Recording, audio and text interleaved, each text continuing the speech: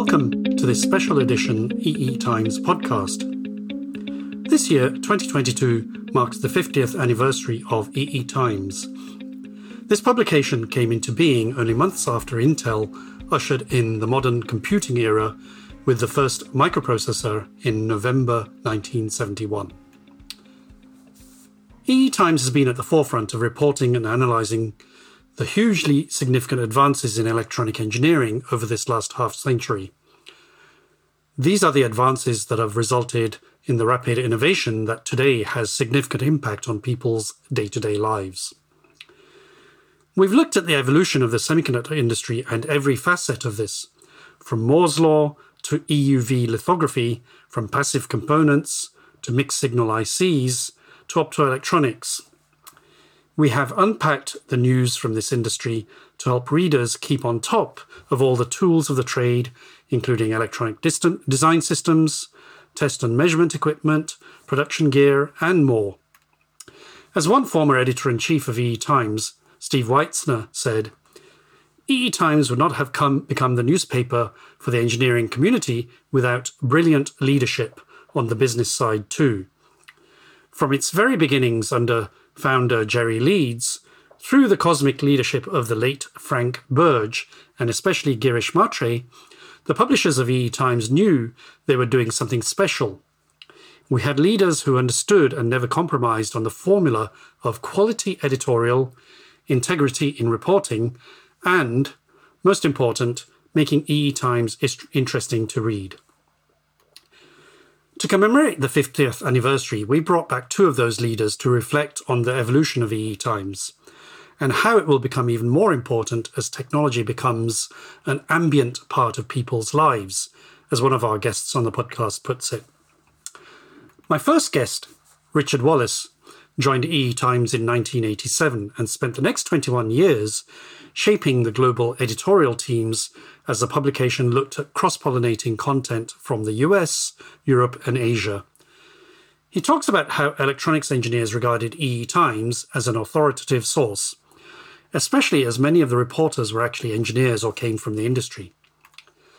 And then we tapped the wisdom of my second guest, Girish Matre, to reflect on the more significant role of semiconductors in the world we live in today, and the implications of how we ensure that EE Times remain relevant in the context of that wider role we have in the industry. Having joined EE Times in 1978, Girish spells out how the EE Times mantra of being in the business of technology played a key role in the defining of a distinctive editorial strategy. He also touches on what we should be thinking of in the future, especially around the ethics of technology and how EE Times can maintain its role as a leading forum in this debate. So, now, let's talk to my first guest, Richard Wallace. Hello, Richard. How are you? I'm good, Nitin. I'm very happy to be with you here today for this interview. You're a very big part of that history of EE Times. Just tell me, how did you happen to start on EE Times and when? Right. Well, yeah, it was planned to the extent that I wanted to get into reporting and journalism, but I didn't really have much of a background in it. But anyway, so basically, before I joined EE Times, I spent 12 years learning to be a newspaper reporter at Electronic News, which was a weekly newspaper that preceded EE Times, mostly covered the business side. But that's really kind of where I learned the craft of reporting and journalism under a legendary editor, James J. Leyden. And so eventually what happened was I had a beat that I covered. I covered instrumentation, and then eventually I covered the equipment that was used to make semiconductors. So I had kind of a broad outlook on the electronics industry. I started as a reporter in 1976. So I worked for almost a dozen years reporting on the industry and the evolution of these businesses and technology before I even joined EE Times, which was in August of 1987. So that's sort of how I came to it. I was happy to be a reporter. I got recruited by Girish and Steve to come over. They were trying to build up the news side of E Times, and that was something that I had some expertise in. So it was a good fit. I started as a reporter, and eventually ended up in several senior management positions, all on the editorial side, all in editorial management and editorial development. So you started in 1987, and how long were you there? When did you leave? 2008. Okay, so December 2008. And by then you were what role at EE Times? I was still vice president, editorial director, but I had responsibility for all of the global operations as well. Got it. And we'll come to that global bit in a minute. But in your tenure at EE Times, how do you think, from 1987 to 2008, how do you think the industry and the market transitioned? And what did you need to change in your sort of management roles at EE Times to reflect that changing need? Well, so, in that period, 87 and even before then, the industry was going through really what I would call hyper growth. It was driven by initially it was driven by the PC industry, demand for microprocessors and memory and this sort of thing, peripherals. But eventually it spread to everything. And so as the industry got bigger and bigger and bigger, there was more interest in what was going on. And so it was a challenge to cover it in sort of, I always think of it as sort of covering the waterfront. The reader wants to know as much as he can about what's going on in industry segments, in markets with products and this sort of stuff. So the challenge was really just to keep up with this fire hose of information that was coming at us, constantly. Fortunately, at E Times, we had a nice editorial budget and a good editorial staff, and we had editorial resources in all of the key markets, most of the key markets around the world. This enabled us to, when it was a print publication, this enabled us to bring all the kind of key stories of the week from different regions together into the newspaper. And, we did that until the internet came along. And then we just kind of transferred the process of putting information out to the reader into online. Of course, it was a much more complicated process than that, but that eventually what happened. And then eventually print went away. So I probably, like a lot of former print people, lament the demise of the print product in this industry and in general. I mean, we're seeing it now. We're seeing the de-newspaperization of local markets all over the country. I don't know what it's like in the UK. I think Europe's a stronger print market than the US ever was. It is. So, again, it's a very US centric view, I think, that I have of the publishing business for sure. Just give our listeners an idea of the scale of the operation. How many editors, or what was your team like in the heyday in terms of numbers? Sometimes I can't. Sometimes I can't believe it, Nitin, when you ask me this question. But I tell people this, and this, at the height of running the whole operation there, we had a $5 million editorial budget, a $1 million freelance budget, and I had over 30 reporters on the staff. That was just staff. Then we had, all these freelancers. We had another 20 freelancers that we dealt with. So, we had several score of reporters, many of them the top reporters in their field. It makes a big difference when you are trying to keep up with and position yourself in an industry where became what was known, I think, as an authoritative source. And the reason that we became known as an authoritative source is that we worked hard and diligently at presenting or at doing the best reporting job that we possibly could. And I think at the end of the day, certainly in retrospect, the one thing that I would say was the privilege that I had as an editor and as an editorial director, was to work with some of the best journalists I know in the world. And I say that a lot of people think, well, yeah, but you just covered, business. Well, I don't take that line. I see a lot of terrible reporting and have in my lifetime. I've seen some great reporting over my years from reporters at E-Times, and I continue to still see some great reporting from people who worked for E-Times. So that's extremely gratifying because I do take the craft very seriously.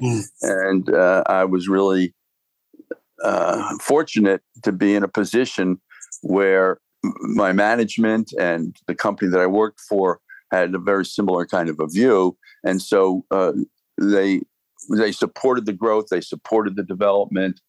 Budgets were they were an issue at some point. We had our ups and downs, of course, with the economy. But, the full support of management made a big difference because particularly I'm getting ahead of myself, but we talked about developing the international operation. Yes. And that really started with the online, really. And what we did there was we started bringing the online brand to Europe, and then we brought the online brand to Asia. There had been some other separate publications that CMP had started, one in the European market, one in the Asian market. We eventually absorbed the reporting staff of both of these publications. That's how the headcount got to 30, because we absorbed them. We absorbed guys like Rick Merritt, the reporters in Taiwan and Hong Kong and the Far East. Then we picked up all the reporters, many of the reporters who were still in Europe. So it was a big, robust organization. But as we moved into Europe, and especially as we moved into Asia, setting up editorial operations, setting up business operations, and all of that, it's a very complicated process.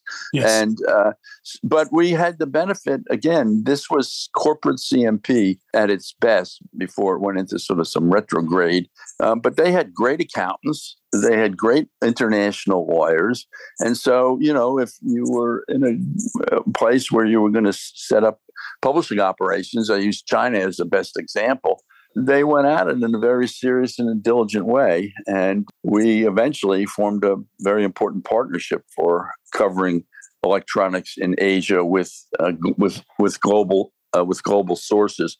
But all these global operations, really, I think the thing that helped grow and sustain them was there was a lot of enthusiasm in the market for this information, particularly in China. When we started in China, if we showed up at an event anywhere in China with 10 data sheets, I'm not even talking about newspapers, with data sheets.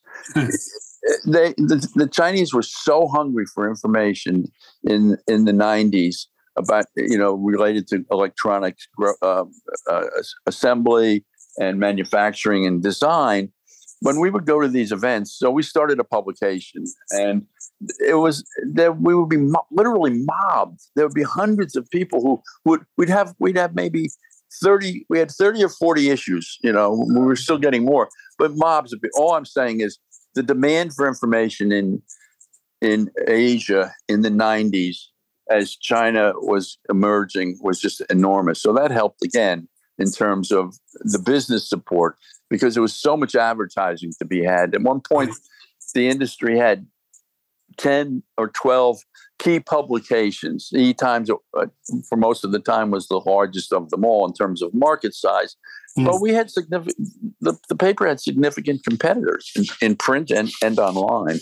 So it wasn't just E-Times that was booming. The whole industry was booming, through the 90s, right up until really, I think,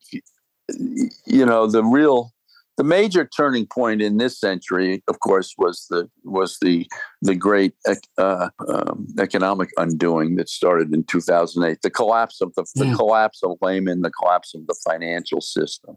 Right. So that was more impactful than the dot-com crash in 2000 for our industry. Yes, exactly. And that the dot-com crash, I think, was the only thing that surprises me about the dot-com crash is that there haven't been more of them. Yeah. Yeah. We see those cycles. I think there's so much speculation in some of these new markets. Let's go to that sort of internationalization. You've addressed that. I remember working with you on one very tiny bit of that in India, but I think that was just a very tiny bit of it. You said China was strong. I do too. I remember that. Yeah, but in becoming international, in terms of internationalization of the brand and of the business, did that mean you had to change the way you sort of were doing reporting, or how did that carry through? Or did you keep the sort of individual brands? Well, so the idea always from the beginning, and this was, Steve and Girish and I were all of a mind on this, and all of the publishers were as well, which was the brand is E-Times. We had other brands in the house, but E-Times was the strong brand. And so the idea or the desire was to bring that brand into places around the world where it was already known in many cases, but not available in print, but available online. And so the necessity then became localizing the brand for the key markets that we were in. And of course, in Asia, it's different now because we weren't under any restrictions, nor were we under any illusions about our ability to come and go and report on what was going on in China. I think it would be problematic today. Certainly the things that we did in Asia, we drew guys from, or they did. I'm talking about our publishing partner in China and in Asia, Global Sources. So it was a joint venture. They owned 51, we owned 49%. So they more or less ran the show, but in the beginning and when we set things up, I had a free hand in setting up the editorial operations. I had a very good working relationship with Sarah Beneke and on the business side. So that worked very well. And they were very keen to make sure that the product that we brought to China and to other parts of Asia, eventually Japan, but that's a separate story. They wanted to make sure that it was the E-Times that they knew and that their readers knew. And so the challenge was really to get it up to that high level in these local markets. And that required, in some instances, training. So we made a commitment to do a lot of training. And I was on a few of the missions, but people like George Leopold and Rick Merritt, they went, and they could tell you this story, but we had started an operation they'd moved operations to the Philippines, to Manila. And we needed to train some people there. So George and Rick Merritt went in for a week to train, I think it was 3 or 4 of the reporters there. But it was kind of hairy. It was not particularly safe place. You could ask George and Rick about it, but I remember hearing some pretty hairy stories about it. They were happy to have wheels up when they left. The point is, we where we went and whatever we did, we got on the ground and we basically went about doing what we did, which was find out what's going on in this industry, what's important, who are the movers and the shakers, what are the key technologies that are driving the business, and report that to the readers in as wide a way as we could. So we got a lot of good reporting out of Asia that went into the U.S. edition. The reporting in the U.S. edition, the stories in the U.S. edition were of interest to the readers in Europe, of course, and in Asia. So a lot of what I did as editor and at this time was, in addition to basically being in charge of all of the editorial staffs, was to put together 3 separate newspapers every week. And this is still print. We're still doing 3 print editions, put together 3 separate print editions every week, one for Europe, or maybe it was every other week. One week it was Europe. It was every week the US, and then the next week it was Asia. So we did that for a long time. But the thing was, it was the blending and the mixing of stories that helped make the publication maybe more robust and more interesting, and getting stories from these places around the world where the industry was really just beginning or really beginning having a major impact. Yeah. China, Taiwan, Thailand, Hong Kong, Singapore, all these places are and were extremely important. And we did a lot of good reporting about it. And then eventually, as the public print market dried up, I guess, we morphed all of these products into online products. And many of them survived as hybrids, print online. But I think mostly now the brand is online. I'm not that familiar with what's going on in the Asian or European side of things, but certainly in the U.S. it's a very we do have U.S.-centric brand. We do have EE Times Europe print still, and there are still various print publications. So tell me, Richard, over those years at EE Times, do you have a favorite moment or something that sticks in your mind or something that you think you made impact with? There's a lot of them, but I can tell you one that was... Yeah. I was very fortunate to have the staff that I had and the organization that I had and the budget that I had. And I tried to take advantage of it because I was on a mission to be a good editor, all I ever really wanted to be in my life, Nitin, was a newspaper reporter, really. And I felt that was the highest aspect. If I became a newspaper reporter, I would achieve the aspiration that I had, and I did. And I realized after that, subsequently, many years, going through many positions, that was the pinnacle of my career when I was a reporter. And I took everything I knew as a reporter, and it sort of transitioned it. I learned a lot as a reporter, and I think it helped me tremendously as an editor. But I didn't stop there because I was really curious about the beats that the reporters that worked for me covered, and I wanted to know more about it. I had an insatiable curiosity for everything. I still do to a great extent. But so it was like a kid in a candy store, to cover this fabulous industry, which I always was interested in, with this great staff of people. Richard, tell me, what are you up to now? A lot of people cycled through the newspapers that I worked for, particularly EE Times. People would come and people would go. A lot of people stayed a long time. I stayed a long time. I was there for 21 years. But people often would ask who left EE Times it wasn't just a newspaper in its heyday. To me, honestly, it felt like a university to me. It felt like a place that was a center of a lot of knowledge imbued in a lot of senior people who were reporters, but many of them were also engineers. So they had a lot more depth and breadth than a lot of the editorial people who were just news reporters like me, for instance, and not an engineer. So what are you doing now, Richard? So basically I've discovered that there is life after EE Times. That's the first thing. Okay. After I left the publication, I started a couple of side businesses in the editorial advertising businesses online.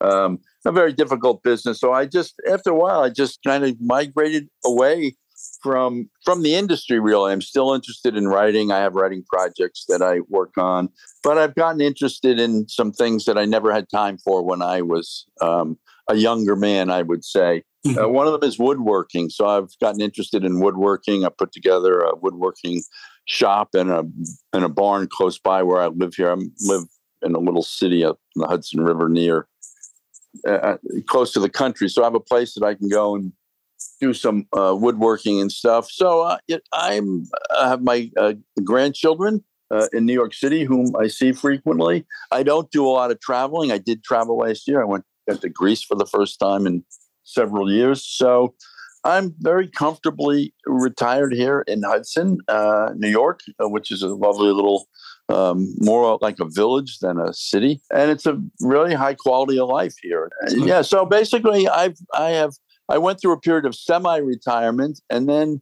I woke up one day and realized, I'm completely retired, and I enjoy this. So that's really what I've been doing. I've just been enjoying having time to myself. Well, Richard, it's been a pleasure both talking to you and also working with you over the years. I think I've known you for many years. Thank you very much for participating. Well, thank you, Nitin, and it has been a pleasure to work, especially with you over the years. I've enjoyed the connections that I've made through journalism to the people that I know. And the gratifying thing for me is I don't have many Facebook people that I know in my sort of social circles on Facebook, but I'm connected to almost most of the people that I worked with in the electronics industry for more than 25 years. So I have been following their retirements and their careers for many, many years. It's quite gratifying. So, well, thank you, Nitin. Thanks for this opportunity. I wish you best of luck with the issue here. Thanks, Richard. Now let's turn to Girish Mhatre. Hello, I'm with Girish Mhatre. Hi, Girish. Hi, Nitin. Nice to hear from you. Tell me a little bit about what your involvement with E-Times was right at the beginning and what was the thinking and the strategy then? Yeah, sure. Well, I joined E-Times in 1978 as semiconductor editor. I was an engineer then. I used to read E-Times, and so I joined E-Times. And that time, in those days, technical magazines, the group that included E-Times, aimed at engineers, were really about new products and product specs and how to design articles, things like that. And our uniqueness at E-Times was recognizing early that the reader has to be treated as a whole person, recognizing that engineers are not pure scientists, that they build products for the marketplace and the increasingly global market space. And thus they had to understand and accommodate external forces. So we expanded our focus deliberately to include the business of technology. And that really became our watchword, our watch phrase. Our mantra was business and technology are inextricably intertwined. And the linking of business as a driver of technology and vice versa, I think played a very key role in defining a distinctive editorial strategy. And it served us well because, at that time, Japan was ascendant, not China. There was a chip trade war and much discussion, as is going on right now, about U.S. competitiveness and the U.S.'s ability to retain self-sufficiency and state-of-the-art. Memory chips was the big thing then, specifically the 1 megabit generation of the DRAM. And what the role of the U.S. government should be in protecting the chip industry. And E-Times took the lead in covering these issues. And, uniquely, I think, in our space. And readers rewarded us with that.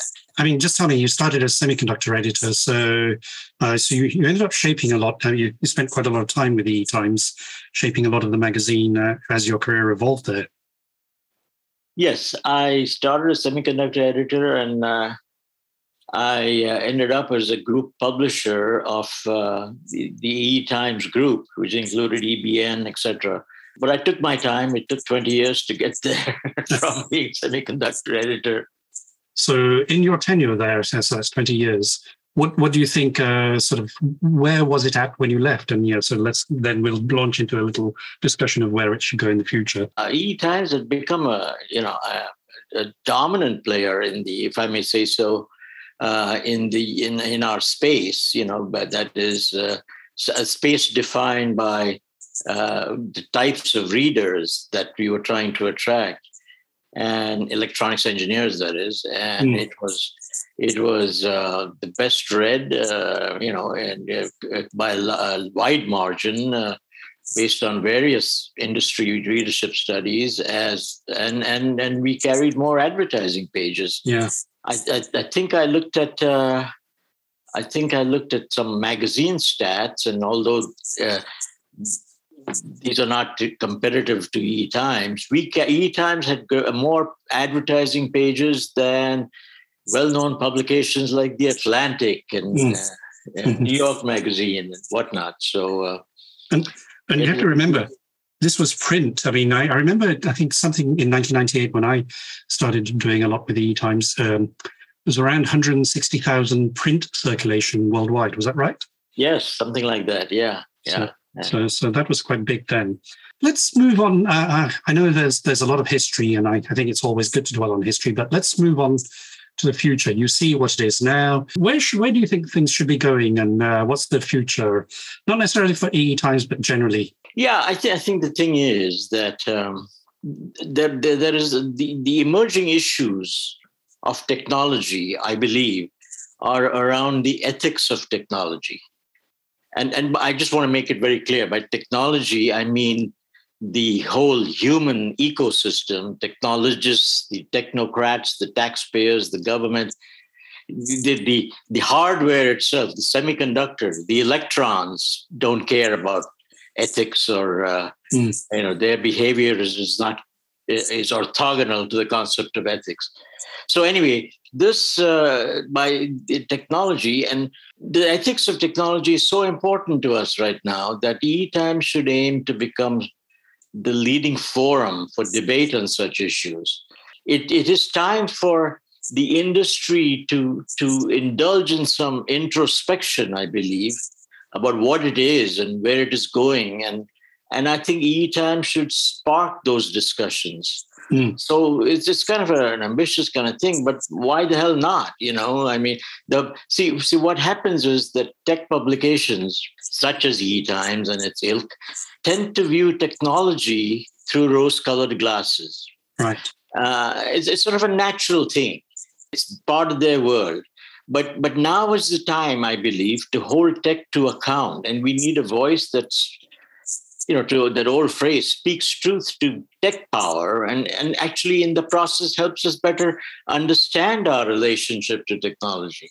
And I'll tell you why I think it is important right now. The first thing is that is the growing power of big tech. I reported on this somewhere else, so I'll read it out to you. Today, the top 5 US-based companies by market cap are all tech companies. Yes. Together, they're worth nearly $9 trillion. They have become expert at crushing emerging competition by wielding their market power, often nefariously. That threatens jobs, consumer choice, and as these companies become states within a state, democracy itself. So, I mean, that's one point of view, right? And there are bills that are aimed supporting that point of view, bills in Congress that break up tech power, that intend to break up tech power.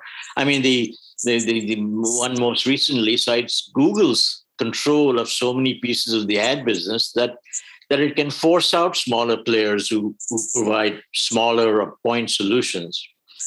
And of course, the classic one is Microsoft controlling the desktop and forcing you to use its browser, crowding out Netscape. There's always been attempts to break up big tech, of course, going back to IBM and AT&T. But the point is that tech may have a gravitational attraction to anti-competitive behavior. But is this the kind of thing that is important for EE Times to delve into? Yes, because the question really is, should we leave well enough alone, trusting the marketplace and sort of the nature of technology to sort things out, to even things out? I mean, after all, next generation technologies generally upend competitive landscape. But EE Times should shine light on these issues. These are important things. And there is, of course, one more issue, if you will allow me, that has emerged of late, and it's rather an insidious issue. It is this.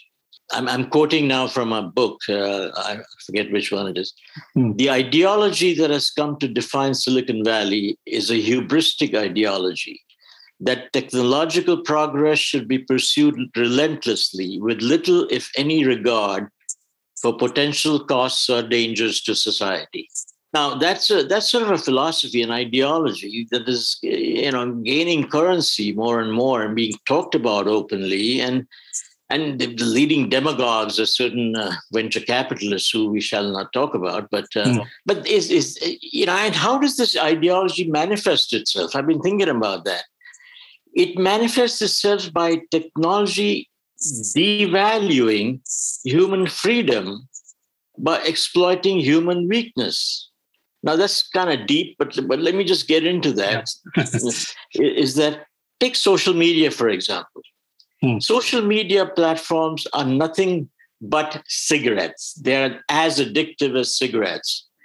And they foster that addiction by exploiting a very simple, specific human primal weakness, which is the need for connection. Yeah. And in doing so, they take over control of human minds. And, you know the power of Facebook. Facebook can foment revolutions, various other things that change election results. So, New York Times, I love this quote from Kara Swisher about Facebook. She says, "You built nothing less than a toxic propaganda guidebook for the ages." So that's by exploiting human weakness. Or, another one which has been increasingly my focus is Bitcoin, which is nothing more or less than a Ponzi scheme, while pretending to be sort of a highly efficient and secure peer-to-peer payment system without a central financial institution. But there is no underlying value to Bitcoin. It's not taken off in retail transactions. Its market value is entirely affected by how many coins there are in circulation, and how much who's willing to pay for it. But by design, it is limited to something like 20 million coins. And as you know, the closer the circulating supply gets to the limit, the higher the prices. Correct. So greed is the human weakness that Bitcoin preys off. In fact, any commodity that has an artificial upper unit limit lends itself to speculation, going all the way to tulip mania. My point is that E-Times should be shining a light into these dark, dark corners. So everything you talk about is underpinned, obviously, by the foundation, the chips, the semiconductors that enable all of this. But how does an E-Times reader, audience, actually sort of stay relevant in that? Yes, I understand that these concepts are sort of abstract. I mean, they're higher order concepts, so it's essentially. And why should the reader care, or why? But I think you do it by respecting the reader.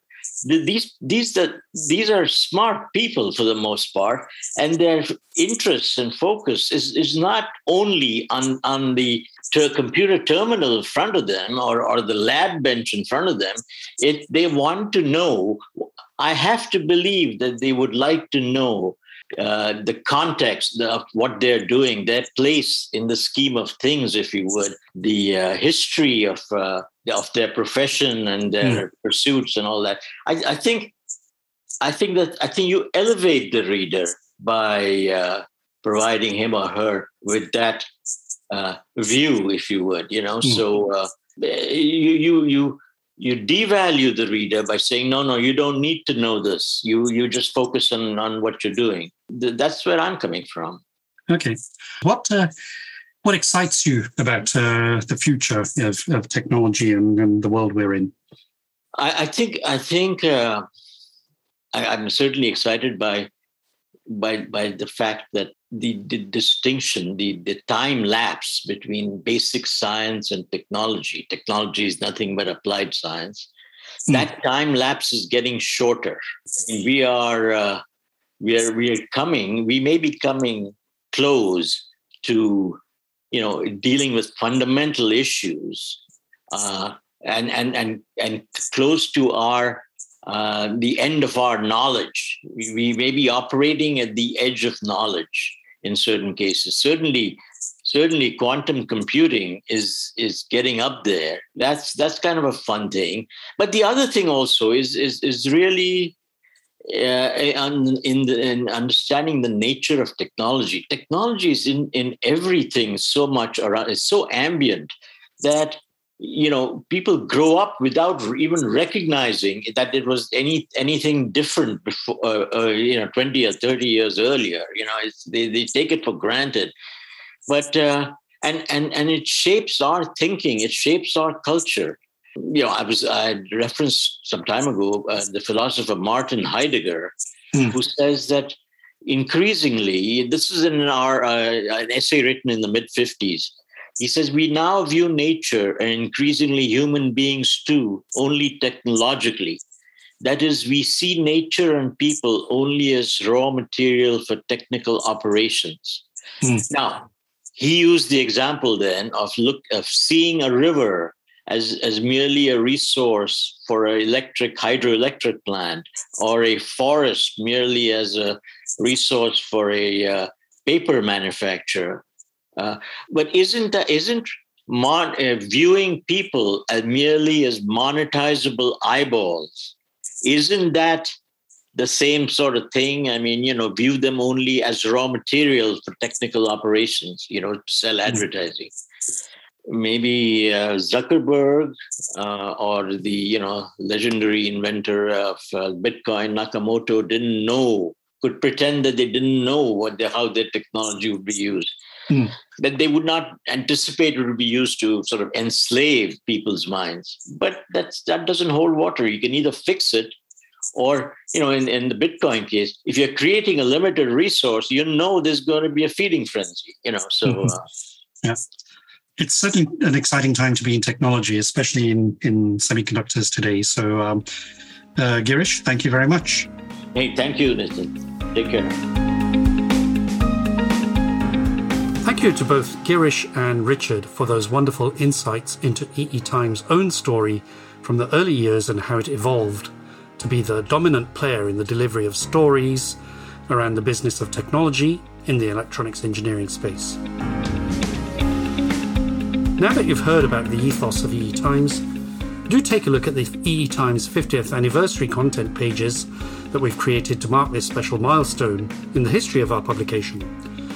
You can find it via the usual site that you know and love. That's www.eetimes.com. This is Nitin Dahad, and thanks for listening.